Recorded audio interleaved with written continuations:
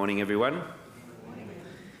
And it's well worth turning back to the first of the readings that Sue read for us, 1 Samuel chapter 2, as we continue our journey through this letter, as Josh said. And also inside the handout there is an outline of where we're heading as we look at these first 10 verses of 1 Samuel 2.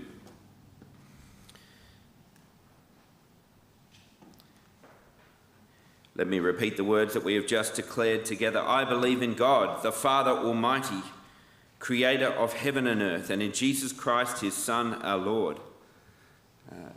This creedal line we've just shared together is, in our world, a hopeful declaration, in a world that is short of hope that lasts anyway. This creedal line, I think, is somewhat of a joyful protest in a world like ours. A world where cynical self-belief rules the day. Here is belief in God, not in ourselves. I believe in God Almighty. And so let me ask you as we open 1 Samuel 2 together, do you believe in God? It seems a silly question to ask at church on a Sunday morning as we gather here. But let me ask it another way. If you didn't believe in God, would your worldview change very much? Would the way you approach life, would your plans and priorities and passions be particularly different if you didn't believe in God? 1 Samuel 2 says that belief in God means that life in this world and the way we see life in this world changes entirely, not just partially, but entirely. And in these first 10 verses of chapter 2, we have Hannah's prayer recorded for us, and that will help us see just how much life changes and our worldview changes when we put our faith in God and not in ourselves. As Josh said in his introduction to what we're looking at together today, it is at its simplest just a response to the miraculous gift that God has given this woman Hannah, the miraculous birth of her son Samuel. But again, as we're going to see all the way through this book, her prayer blows out into something far bigger than just a domestic response. Her prayer zooms out in scope with implications reaching well to the very ends of the earth. Essentially, and you'll see this on the outline, what her prayer is going to reveal is this. Belief in God changes how we see things now and how they will be in the future. They're the two things that changes in terms of our perspective, and here's what it also does. That new perspective on the present and on the future actually changes our heart. Let's look at it together. Firstly, you can see there on the outline, believing God means that I can see things as they really are. Belief in God in our world is sometimes described by our secular world as, well, make-believe. That's what belief in God is. But the truth declared here in 1 Samuel 2 is that belief in God actually means the opposite of that. It means I can stop pretending. I can stop playing make-believe. I can stop playing the make-believe game of self-sufficiency and self-determination in this world. These things are in many ways the settled belief system of a secular world, that I am a self-sufficient creature, that I am a self-determining creature. But God's word counters that and says, now that's make-believe. Here's how the author John Stott put it. We have rejected, he speaks about our attitude as a world, we have rejected the position of dependence, which our createdness inevitably involves, and made a bid for independence. We proclaim our autonomy, which is to claim the position occupied by God alone. You can see the clash of perspectives in our world, and that's what 1 Samuel 2 is saying. Belief in God actually changes the way we view the world. The Bible shakes us from our pretense. This is how C.S. Lewis puts it. He says, there does come a moment when children who have been playing at burglars hush suddenly. What if that is a real footstep in the hall? And that's what belief in God does. We realise there is more to this world than us and the games that we play in this world. Here's how verse 3 of our passage puts it. If you've got the passage in front of you'll see it there. God is speaking, if you like, into the hallway of human history in this verse. Do not keep talking so proudly, or let your mouth speak such arrogance. For the Lord is the God who knows, and by him deeds are weighed. Belief in God helps us to stop pretending that we are alone in this world and we can live as we choose in this world. In the face of human self-sufficiency and self-justification, Hannah prays to the God who knows all about us. He doesn't stand distant. He's not uninvolved. He's not unaware. In the end, human pride will fall silent before the God who knows.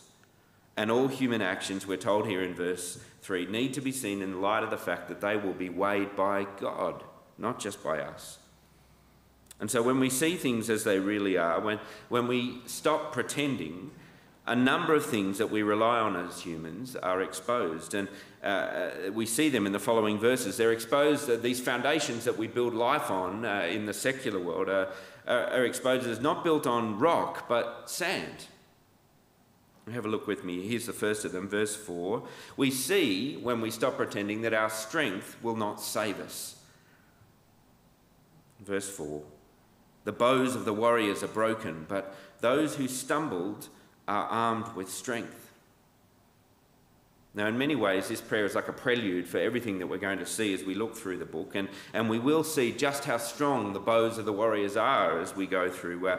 Within a few chapters, the bows of the Philistines will bring the downfall of Israel and her king. And yet, way before God, even these strong bows will break, and we'll see that also. The simple fact is, and this is what verse 4 is driving at, all human rule operates before a God who knows, and before him all human rule will be silenced. This is how another part of the Old Testament puts it, Psalm 2. Why do the nations conspire and the peoples plot in vain? The kings of the earth take their stand and the rulers gather together against the Lord. The one enthroned in heaven laughs. The Lord scoffs at them, then he rebukes them in his anger. I mean, what great news that promise is when you think of the brutal and godless use of power that we sometimes see in our world. Such power will inevitably be weighed and broken before the God who knows. There is great comfort in that. But this truth about the God knowing about our use of power and how that will impact the brutal and godless power we see out there in the world also touches base here in our own lives, our own grasp at power. This is a warning for any human who chooses self-rule. Psalm 2 again, therefore you kings, be wise, be warned you rulers of the earth. Serve the Lord with fear and rejoice with trembling. The call here of this prayer in verse 4 is to stop pretending. Our strength will not save us. Our only hope is to surrender and serve God as King. Here's the second foundation, if you like, that's exposed as sand, not rock. Verse 5, our prosperity will not secure us. Those who are full hire themselves out for food, but those who are hungry no more. Everything seems upside down in this verse, doesn't it? Upside down for at least the way the world thinks it operates. And the one who believes in God, though, knows that human prosperity, which is so prized in this world, and human security are not ultimately linked. It sounds fanciful, doesn't it? But it bears out in reality. I was reading this week a quote by the American economist Alan Greenspan, who served as the chair of the Federal Reserve for some 20 years, a man who served a whole series of US presidents. And he would know, you would think after that time, whether human prosperity and security are linked. Here's what he had to say. One of the reasons we never seem to win the game, despite our prosperity, is that the pursuit of prosperity seems to create a considerable sense of unease. Angst is part of the system. Fundamentally, societies have to make a decision as to whether they want more material well-being or more peace, because regrettably, we cannot have both. And the scriptures declare this same thing to us, but we humans are slow learners. Listen to Jesus in Luke chapter 12. He says these words, do not worry about your life, about what you will eat, or about your body, or what you will wear. Life is more than food, and the body more than clothes. Consider the ravens. They do not sow and reap. They have no storeroom or barn, and yet God feeds them. how much more valuable are you than birds? Who by worrying can add a single hour to his life? Since you cannot do this very little thing, why do you worry about the rest? The call from the scriptures, and we're seeing it here in 1 Samuel 2, is to stop pretending that our prosperity, and if we got enough of it, we would be secure and at peace. Our prosperity will not bring peace, says God. Our only hope again is to surrender and serve God as King. Here's a third foundation that is exposed for us. Verse 6, our days are in his hands. The Lord brings death and makes alive. He brings down to the grave and he raises up. It's often suggested incorrectly that the Old Testament doesn't know anything about the idea and the promise of resurrection, but, here's proof otherwise. The Lord holds both life and death and life again in his hand. Do you believe this? You see it there, verse 7 and 8. Everything, absolutely everything is in his mighty and good hands. Poverty, riches, fame, ignominy, all are in his hands. They're not in our control or in the control of those around us. They're not some outcome of economic or social forces. It is as Psalm 90 verse 12 says, only those who know this, who number their days as a precious gift from his hand, can hope to live wisely in this world. But more than holding just our life and death in his hand, look closely at verse 6. Verse 6 says, the one who believes in God knows that with him there is more to be said even after death. For the Lord is the one who makes alive, who raises the dead. The Lord sends, he humbles, he raises, he lifts, he seats, he unseats. He's the King. I want you to consider with me, as we've seen these foundations that our world builds its life upon exposed, consider how much our worldview changes when we believe that what the Lord has said here and what the Lord has done. We see that our strength cannot save us. We see that our prosperity cannot secure us. We see that our days are not in our hands, but his. But in seeing all of this, you also see the true foundation to build a life upon. Do you see it there in verse 2? There is no one beside you, Lord. There is no rock like our God. There's a solid foundation. And Hannah's prayer shows us what seeing this true foundation does to a human heart. You see it there, verse 1, it's the start of the prayer. My heart rejoices in the Lord. In the Lord my horn or strength is lifted high. My mouth boasts over my enemies, for I delight in your deliverance. If you can remember back to last week, 1 Samuel chapter 1, Hannah prayed there deeply distressed, weeping bitterly, we were told. She was brokenhearted. But now that same heart has been knitted back together by the God who is her rock and her deliverer. That once broken heart is now rejoicing. Believing in God in a broken world like this means being confident that God can restore that which is broken. And so let me invite you to test your heart. Do you believe that? And do you have a sense of how much our world needs a restorer? How often our joy in this world is found in the things that we think make us strong. The security of our prosperity, the plans we make for our days as if they're in our hands, the things that help us feel independent and stable.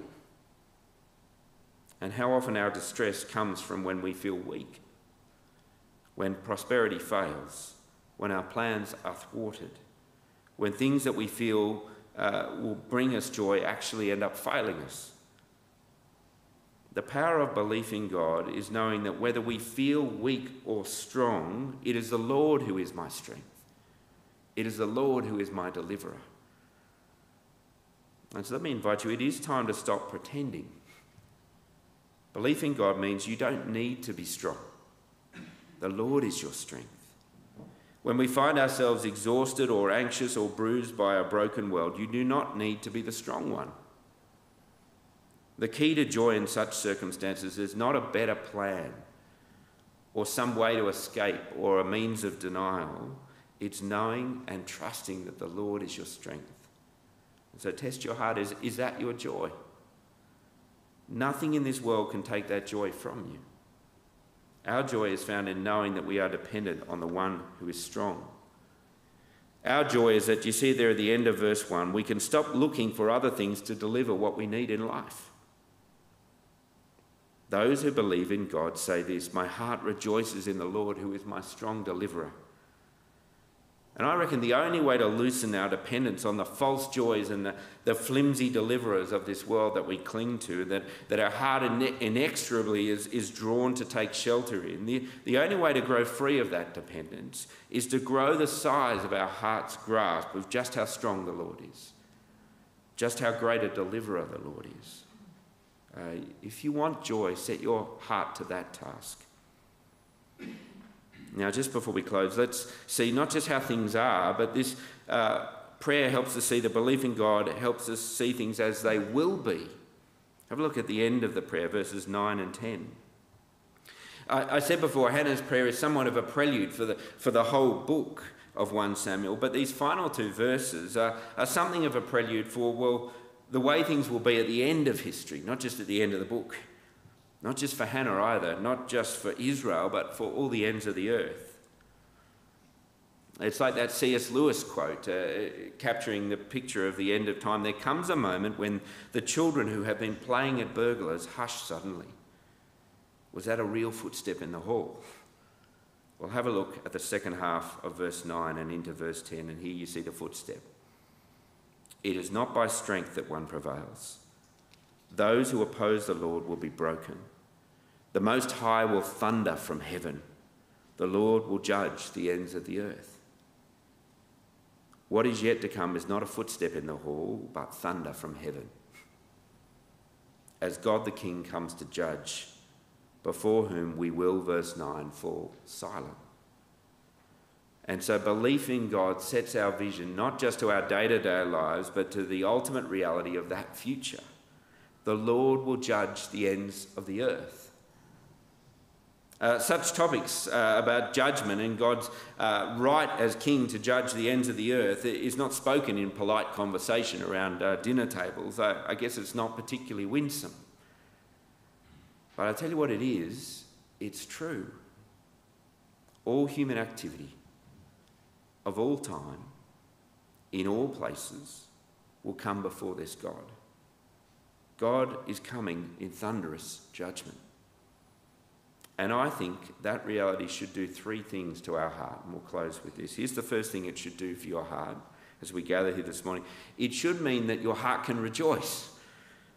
Because you know this, remember verse 2, the Lord is your horn, your strength, your deliverer, even in the face of this judgment. If you believe in God, you know the gospel. You know how God has fulfilled his promise to rescue you even from this judgment. Do you see what this promise that God gives in this prayer centres on in verse 10? It's on his king. It's on the anointed, the Christ.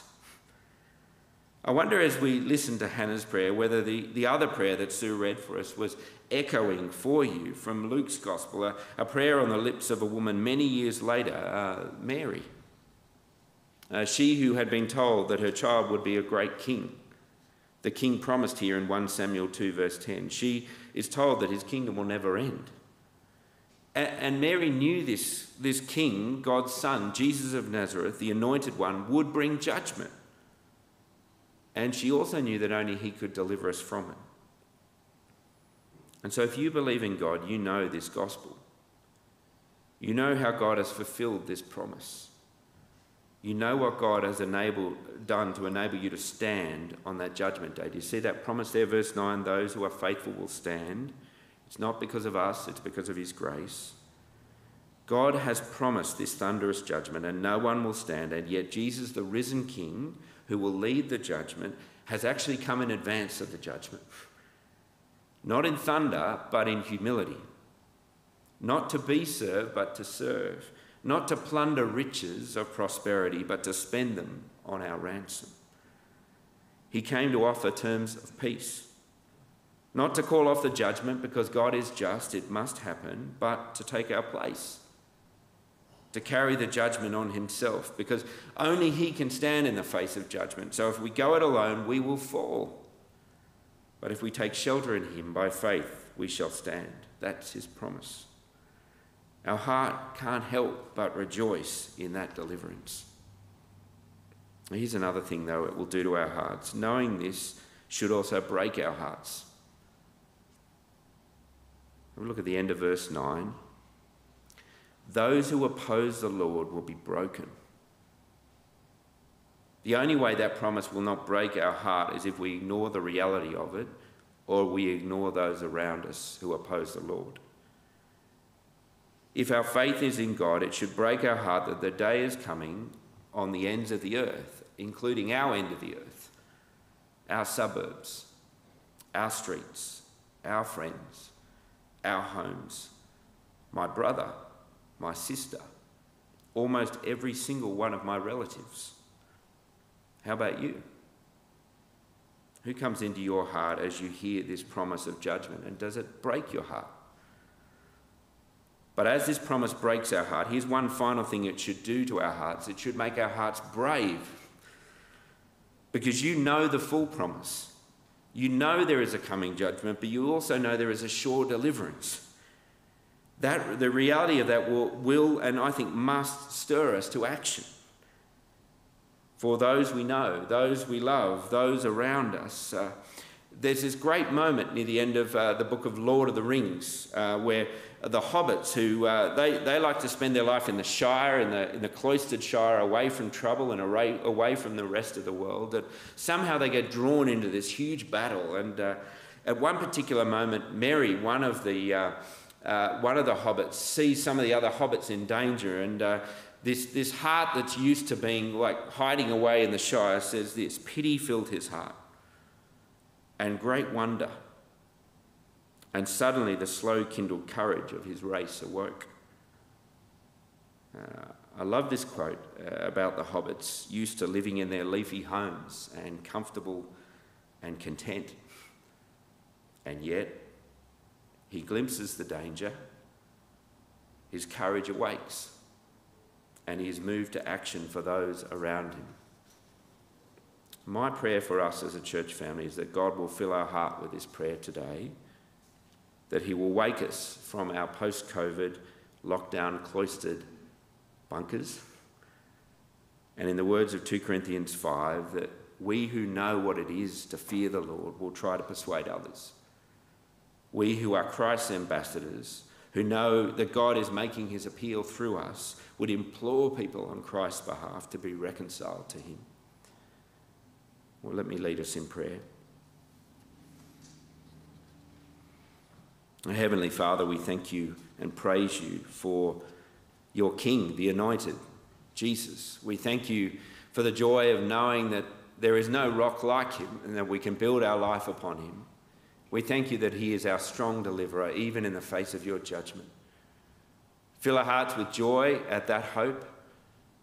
Break our hearts for those we know who live opposed to him, and give courage to our hearts to speak on his behalf. In Jesus' name, amen.